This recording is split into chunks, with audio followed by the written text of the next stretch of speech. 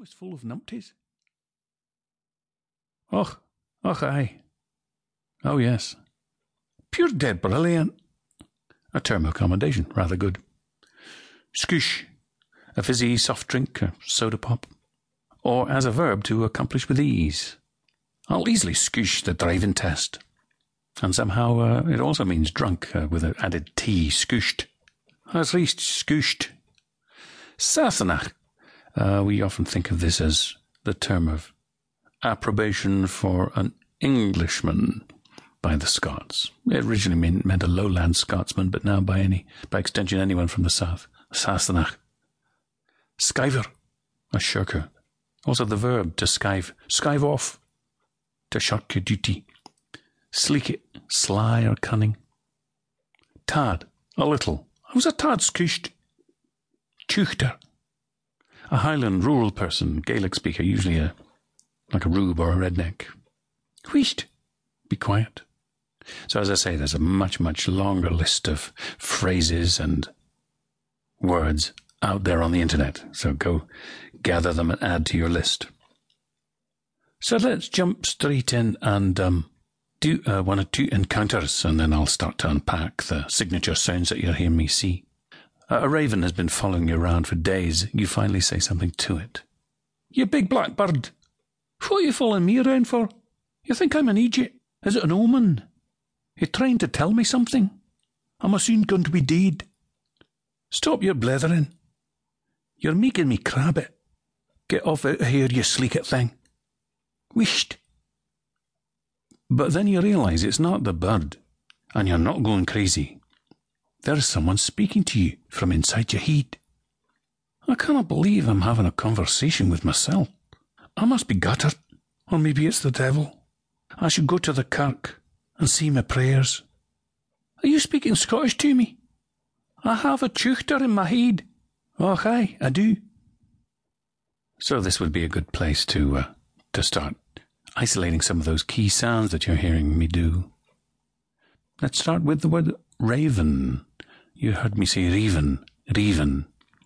Couple of key sounds in there. First, the famous Scottish trilled R. Raven. Contrary to popular opinion, not every R is fully trilled, but every written R is acknowledged, and there is movement towards the little gum ridge behind the top teeth with your tongue tip, as if to trill the R. A full treatment would be raven, which might be just a tap or a flap. Crazy, same thing, just a tap. So whether the R precedes or follows the vowel, you're going to make that little tap or trill. The vowel that follows it is also a pretty key sound. Instead of raven, you're moving off towards E, raven. Raven. Much tighter and closer than the Irish one we were doing. Raven. Raven in Scottish. Raven in Irish. Following, as in a raven has been following you. The vowel is different, certainly from American English, more in line with standard British English. Following. But whereas the Irish had a light L, the Scottish uses a dark L. Following, Luke, lazy, led, bleed. So you've got to do that little tongue-swallowing dark L. Think of putting a little vowel before the L if you lead. Instead of bleed, bleed. Just a little shadow vowel before the L might get that trick. The vowel in around gets quite a different treatment in various parts of Scotland. So you might hear around in the Orkney Islands. You might hear around in other parts, but definitely not around anywhere. Around. The oo vowel of goose and to. Who are you? It's a nice E sound. Think of that as the same as the French vowel. E. Tu es. Je suis tu es. E.